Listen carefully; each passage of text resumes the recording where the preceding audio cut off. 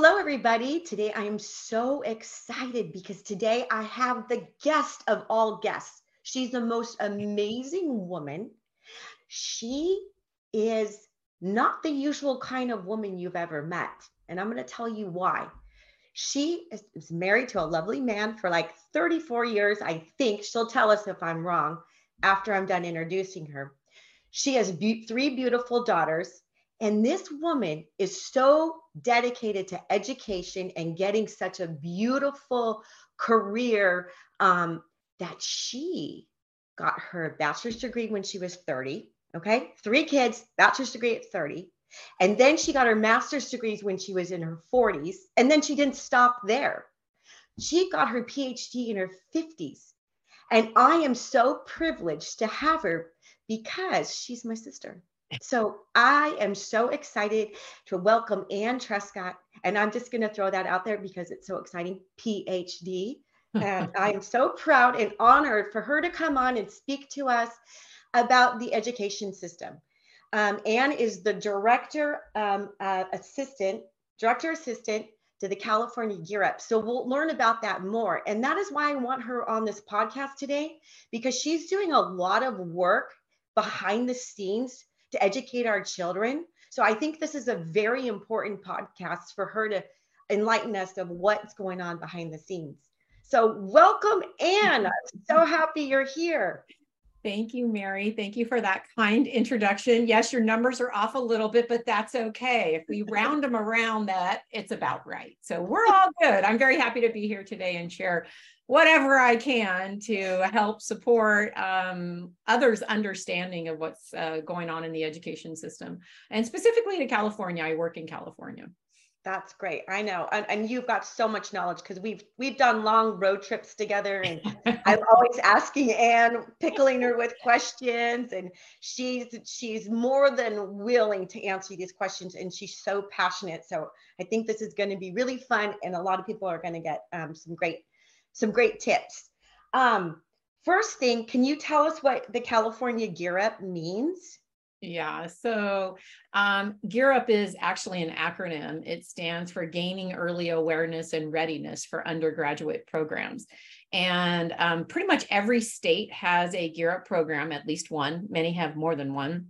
And they are federally funded grants, specifically targeting low socioeconomic families. So schools who have more than 50% of their families are considered poor. Gear Up targets them and supports them. And what we do is we support them to open up post-secondary options for their students. And when we say post-secondary, what we mean is after high school, that they have options available to them to go and do whatever it is they want to do. If they want to go off to college, they can go off to college and they're ready. Ready both academically, ready mentally, ready socially, right? So they got it. They can walk on a college campus and go, I've got this, I can be successful. But we also, knowing post-secondary doesn't have to be a university setting. It can be certifications in areas like a practitioner nurse or an IT person. It could be if you want to go into welding or something, so that whatever tests or whatever they're going to throw at you, so you can go have that option, you're prepared and ready to do that. Also the military, fantastic careers in the military. They test kids when they get out of high school to go in the military. What pathway do you want? We want our kids to have the most options so that they can be successful. So this program is it's a federally funded. I work in California. I work on a state grant, meaning that we work across California.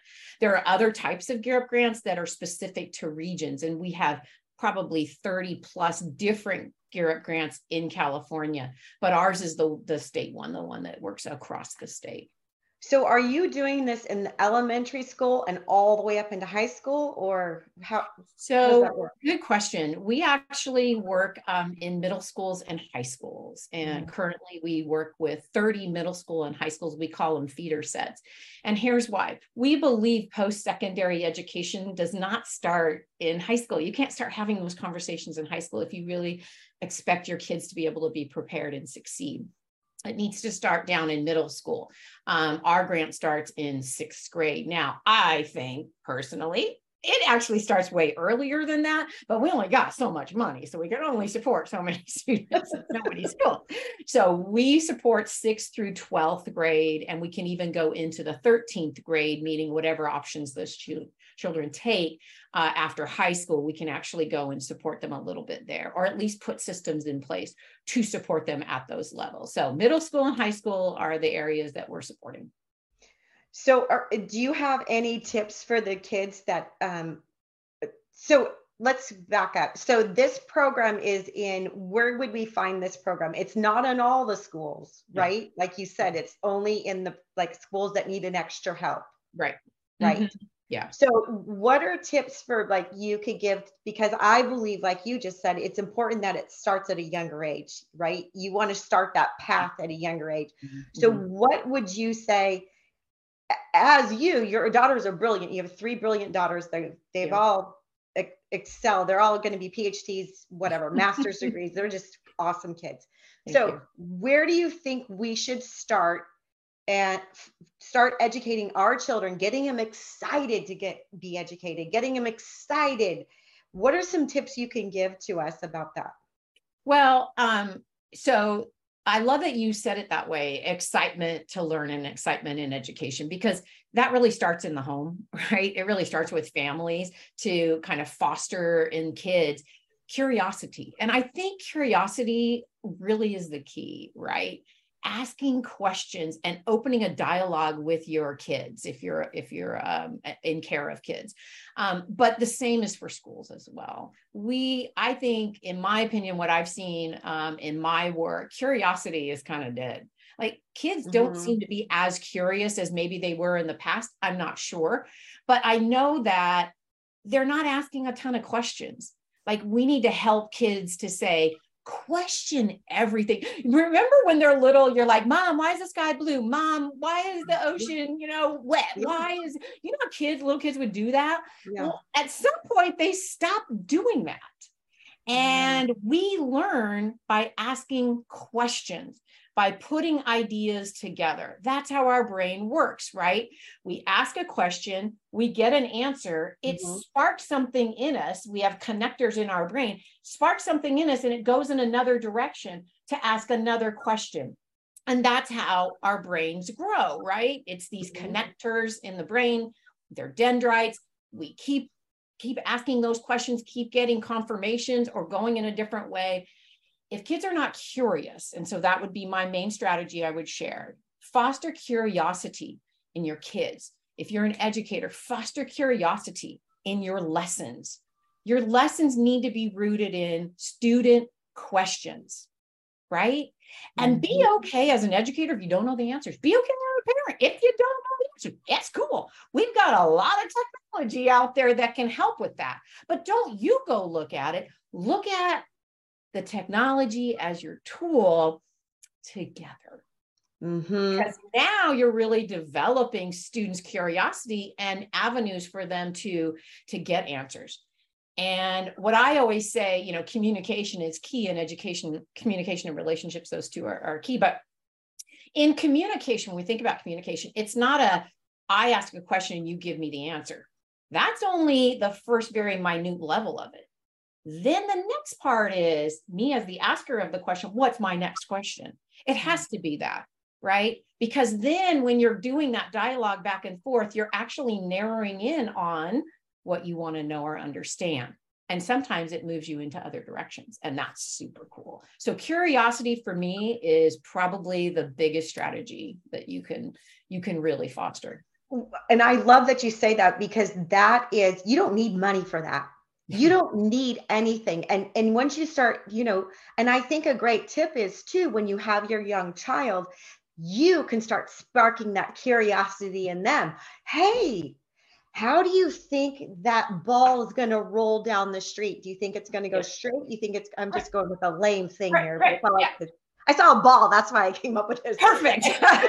There's your curiosity. Right. And it's like, as a parent, we can start going, aren't you interested how that was made?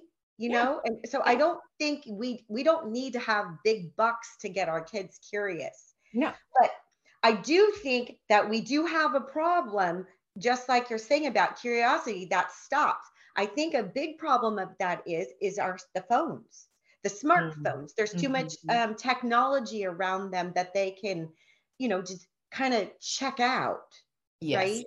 And Yeah. they're not using their brain anymore. Right. Right. And think about that, what you just said. Why is Mhm. it that we're using our phones in that way? Why is it that students are using their phones in that way?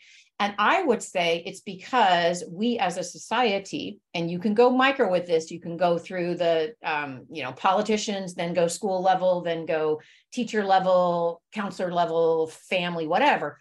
We have failed in helping to teach our kids how to properly engage in technology, and Mm. we've caused a disservice for them. And we have another big technology that's in the news right now. Everybody's talking about it. It's not new, but it now is gaining a lot of voice, and that is the artificial intelligence world, AI, Chat GPT, and all the other platforms and things. And the fear, there's a lot of fear around that, right? And Mhm. some may be substantiated, some may not. I don't know. I'm not an expert at all in that, but as any good educator would do, and I believe parent, I have been researching it and diving into it, trying to gain an understanding so that I can support the educators across the state in how to address that, in strategies and ways, and open dialogue on how we address this artificial intelligence, because it is already having an impact in education. It's already having an impact in our lives.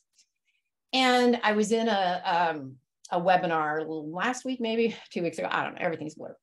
I was in a webinar, and it was specific to this, and it was specific to educators in AI. And the presenter was fabulous. And he said, the worst thing we can do is pretend and ignore it. Pretend Mm. it's not there and ignore it. That's the worst thing we can do. What we should be doing, and to your point about smartphones, same thing, is helping teach, helping educate, helping have a dialogue about this tool. That's all it is. It's a tool, and it can be a very good, very Mhm. powerful tool, but can also be used not in a way that's conducive to students learning, right? Or Right. society at large. But what we don't want to do is bury our heads. And there's a big fear, especially in the secondary and post-secondary levels, that they're going to bury their heads and ban it. That's the worst you can do. It's out there. It's like what they did with cell phones initially in schools. They banned cell phones in schools. They didn't instead address it by, here's a tool. Let's figure out the best way that our students can use it and engage with it, Right. and make that part of their tool belt for use. It's the same with this AI thing. You got to have a dialogue and put that as a tool that they can use. And I've seen amazing examples already of how artificial intelligence can be used by students in the classroom and at home, and how it can be used by educators. It's an amazing tool. But if you're not educated on that and you're not having dialogue about that, it could go to the dark side. And we don't want that. So do you mean the dark side as like in cheating? What do you mean by the dark side? Yeah, plagiarism, cheating, doing all your work. You never have to do anything anymore. For example, so this is really, of course, having impact right now, especially with AI, on like writing essays and researching or whatever, right? And so you basically could put a prompt in Chat GPT or whatever platform, and it'll come up with a very nice essay written whatever level you want to write it, right? Right. It may or may not be accurate, and they do that disclaimer, right? This may or may not be accurate because of where they're pulling their information. And so, of course, now that's why there's a big talk about this. But quite frankly, and I taught mathematics for years, in mathematics about 15 years ago, we already had to address this because we had online tools that students could type in an equation and say, solve it and show me every step. And then they just Wow. copy it down in their homework. And Mhm. so we had to have conversations in the math world about, what is homework? What homework should we be giving students now? Because that's not it. Mhm. Because all they have to do is put it into one of these online platforms or app, and it'll solve and do everything for them. There's no learning happening there. No. This is a ridiculous practice. We had better switched what that practice is on homework. And we did, for the most part, the schools that I've been engaged in working with, we've shifted, right? What that homework actually looks like and how to engage in the technologies out there. It's not bad technology. We just have to figure out the best way to educate our kids on how to use it. It's kind of like driving a car. You wouldn't just stick a kid in a car and say, have a great day. Yeah.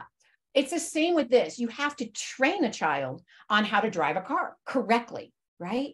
What are the parameters to driving a car? What's the safe way? How do you be a defensive driver? It's the same with all of these tools, and smartphones are it as well.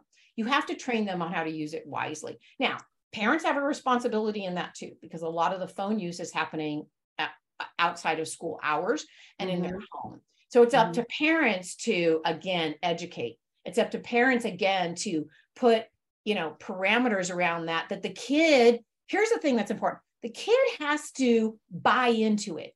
It's not a top down, here's your rule, although you can do it that way if that's your style of parenting. But for me, and what I have found in my own life with my own kids and in the classroom, it's better to have a dialogue to say, what do you think is a good parameter? What do you think is a good way to approach this? Let's discuss it, and let's put our rules together, our guidelines, or protocols, or whatever you want to call them, for our family. And families need to be doing that. That's what they need to do, in my opinion. Have that dialogue together, say, Mom, you're right. We need to, whatever it is. And I think that is brilliant. That is a great tip to give parents, because now you're not saying you need to do this. There it is again. It's being curious. It's putting it all together. What's going to work for you? What's going to work for mom? What's going to work for your education? Because how do they go in after using, I'm going to say it wrong, IT chat? Chat GPT. Yeah. That. But there's lots of them. So I'm not picking on Chat GPT, right. Just to be clear. There's tons of them. There's many, many different platforms that are all artificial intelligence. So we should probably use those words.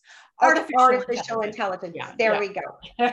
So that's the main concern. What I'm hearing is the main concern is when they do get that test, they're not going to know what to do, right?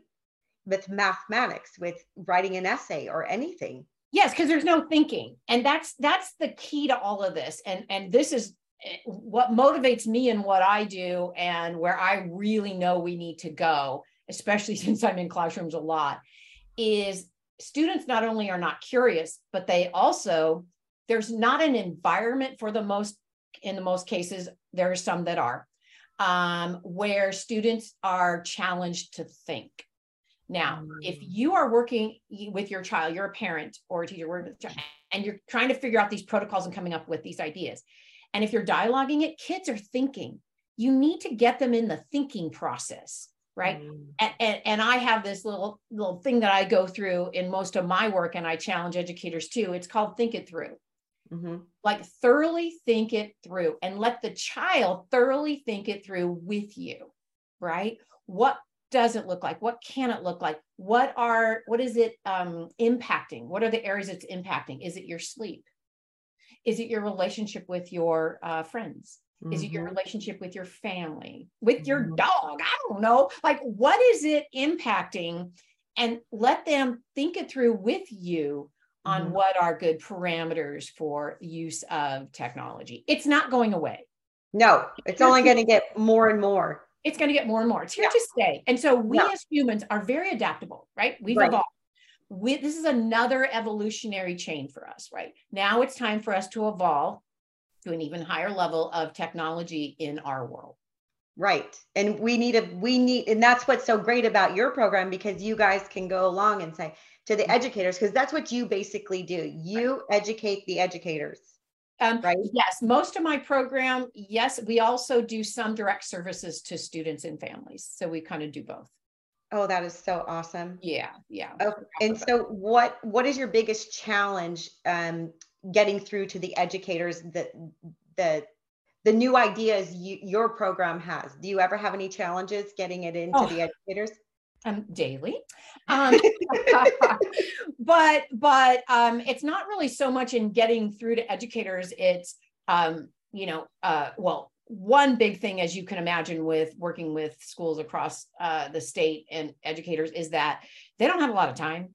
Like, time is a very precious commodity for them. So for us, a challenge is making sure that we are able to engage with them in something that makes sense for them in their days or in their academic years and stuff. So we always have to be very flexible with that. And then, supporting them, educators, in whatever their needs are in any ways that they do. Now, one of the things I should mention is the approach we take to education is called a systems approach, meaning that it's not okay just to work, for example, with your math teachers and support their learning in the classroom and what they're doing. It's good, but it's not going to impact systemically the system. And so if the teachers leave, that learning leaves with them. Oh, Jesus. So we have to be more thoughtful about how do we approach this in all the systems, or as many as we can, that impact student learning. That is, yes, content, right? Teaching and learning, math, English, those things. But it's also leadership. You have to have courageous leaders who are willing to dialogue with you and willing to open up their practice as well as leaders.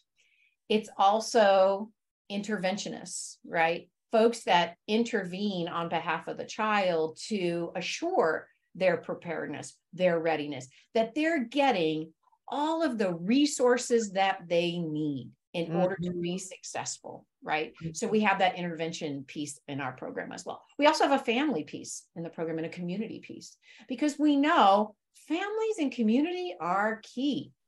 And California has a really nice initiative called the Community Schools Initiative, which speaks to this idea of the importance of families and communities in the education of our children. So we take that approach. So you can see we're kind of touching on lots of things that support students. A lot of people approach education through the term achievement gap, right? Oh, there's a gap in achievement between these specific different focus groups, right? And you can put in whatever focus group you want, and there certainly is. But I approach it that way, as well as opportunity gaps. Many of our students have not had the opportunities that other students have. So how do we as educators open up those opportunities and resources so that they can be prepared and can succeed? That's another piece that we work with our schools. Wow, that's incredible, Anne. Do you just love what you do? I do. I know. Yes, I do. I really love what I do. One of the things that I cringe about is, I've been in education for a number of years now. I'm not going to say how many, but a number of years. And I cringe when I hear educators say, I've been doing this work for 30 plus years, 35 years, and I think, oh, I'm sorry for you. Because the inequities that you've seen and you've worked on for 30 something years, when I look at the data, I'm not seeing, there's some movement, and I know you've made impacts, right? But we're not there yet. And so I am a data person. My background is in data analysis. I've done this state, federal, and international conversations and all that about data and interpreting data and what to do once you interpret that data, just information, education information. And when I look at that, I'm like, I'm not done yet. Right. There's too many inequities when I look at that data. Right. And I always say to folks, I'm not done until those inequities are gone. Now, I love that. Dedication. Yeah. What's your word? Starts with a P. Perseverance. Perseverance is my word. That's your word. I always, whenever I'm going, oh God, I think of you. I'm like, geez, she could do it. I certainly can do it. And that is true. And let me just tell you a little why that's true. Growing up, which, Mary's my sister, so we're clear about that. Growing up in a very large family, if you've heard any of Mary's, work, she will talk about her family. The way I saw my childhood and myself moving forward is I'm average. Okay. I'm very average. I'm average height. I'm average looking. I'm average intelligence. I'm just kind of average. And I'm, there's 10 of us in my family, 10 siblings.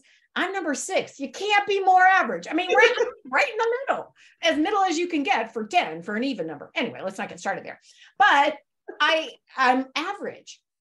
And so what do average people, or people who perceive themselves as average, what do they bring to the table? Mm. Well, you tap into the skills and talents that you've been given. Every one of us has skills and talents. You tap into those. You got to figure out what those are. The way I did it was through education, right? And a lot of meditation and reflection. But you tap into those, those skills and talents that you have, so that your averageness can be used in a fruitful way. It takes perseverance to do that. It does. It takes perseverance and a belief that you can do it. Mm-hmm.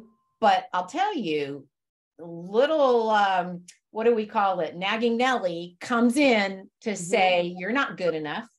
You're only average. How dare you think you can go do whatever it is you want to do? For me, it was higher education, right? How dare you think? And then my other side says, just persevere. Don't listen. Persevere. And you don't have to be perfect. Perseverance is good. Don't be a perfectionist. You don't need to be a perfectionist. Put that aside. I have tendencies towards perfectionism. Don't say anything, Mary. I know what you're going to say. I do have tendencies towards that. Put that aside. And that's been the challenge for me, is always putting that aside, because I am raising kids with my incredible husband as I'm going through education, as I'm trying to make an impact. And so I had to put aside the perfectionist nagger of me and just say, persevere and work through that. Right.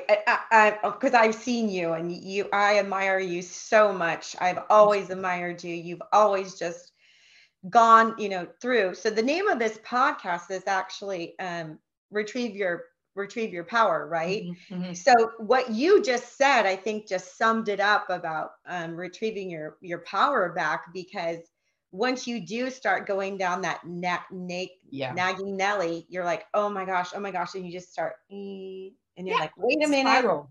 Yeah, wait a minute. So would you say that's the way you kind of retrieve your power back? It takes you a couple moments, or does it take you like a couple hours, or are you like a couple days? Like sometimes I am. So actually that's an ongoing aspect, and that's honest. Yeah, it's daily. It's honest. I have what I call my secret weapon. I have the Holy Spirit on my side, and I call on that Spirit every day, all the time, to guide me, to encourage me, to give me the words that I need to say, the attitudes, the way I should present myself or not. Every single day, every day I meditate on that, and it is amazing. Yeah. That power, that retrieval, for me, it's through the Holy Spirit. I'm like, oh, geez, this is crazy. Because I've had times where I'm like, I can't do this. I do not have the power. I don't have the power. I need you to channel that power in me, and direct me, and let me be smart enough to know that's what you're doing. Because that's what happens sometimes. It's like right in front of you, and you're like, oh, it was there. Oh, I didn't even see it. So you have to be able to pull that in to say, oh, okay, I do need to go in that direction. And in that meditation, and in that prayer, and in that communication, listen, right? Be silent and listen. And the dialogue is amazing when you do that, if you can bring yourself to that. But that's not something that happens occasionally or rarely. This is a daily thing for me. And when I know I'm going into something important, I'm going to go and speak to an educator, or I'm going to work with my team, or whatever aspect I'm on, I definitely call on that retrieval, that power retrieval, and say, hey, man, I got this big thing, man. I need your help right now. You got it. I got it. We're good. No, I love that, because that's exactly how I work too. It really, really works. And I think because our dad just passed away, ever since our dad passed away, I can feel the energy even more. So it's it's incredible when you have that faith and trust, and I'm not alone. And you've used that your whole life. Yeah. Your whole entire life, you've used that. It's taken me a while to figure it out, but now I'm able to call on that power too and go, okay, I'm really starting to slip this way. I'm slipping that way. Yeah. And what I like to do is set an intention in the morning. Yeah. Today, this is what I need. And I ask, I need your help in this. I Me need too. help in marketing. I need help in my words. Yep. Just like when I introduced you, I just called on the power. How do you want me to introduce my beautiful sister? What words need to come through? So that's awesome. I have one more question for you, and it's what tips can you give parents and teachers to work together for the best value for their children? Because I know some parents get frustrated, and then they either get angry or they don't stick up for their child and say, you know, my child's not reading correctly, they're behind. Right. Exactly. Yeah, that's a really great question. And of course, I'm not the know-it-all on anything. Don't be fooled, people. But I call this idea of parent, school, student, a community engagement triad is my own terminology that I use for it. And it's a triad because in a triad, again, I'm math, so it's a triangle, right? And all vertices of the triangle are equally as important. Families, schools, and students are the vertices of the triad. And so they are all important and must all be engaged in conversations and relationships at a very high level and at a just-in-time level. So it can't be that I'm frustrated that my child isn't reading and you let that go on. It has to be a just-in-time. Schools, teachers. Wow, this kid's really not reading very well. Nope, just in time. As soon as you start seeing something happening, just in time communication with that family to say, hey, we want to get this right now. Here's what we can do in order to develop their reading skills a little bit better, right? And let's both make a commitment. What do you think? What do I think? Like that has to be. Remember, I said it's a relationship, and a relationship is a dialogue that goes back and forth. And if schools and parents and families, teachers, whoever it is that you're communicating, doesn't have that dialogue, that back and forth dialogue where they can problem solve together, think about it together, and come to an agreement together, not the school, here's what you must do. The family says, okay, what can I do to help? And the school says, let's figure out what we can both do to help our children, your child, right? So for me, it's that stable. From families, what they really need to focus on is a stable, supportive environment for their child to be able to learn, right? They must be willing to have that communication with schools. The communication, their main job is, of course, a high quality instruction and an inclusive learning environment. But schools in their communication must meet the families where the families need to be met. It doesn't go the other way. Families, you don't have to plug into what the school schedule is. Schools, you need to plug into what the family schedule is. Because again, I work with families from low socioeconomic environments, meaning that these families have 2 and 3 jobs. Both parents, if there's 2 parents in the family, or these kids are foster youth or different situations. And to say you come when it's good for us at the school, that's wrong.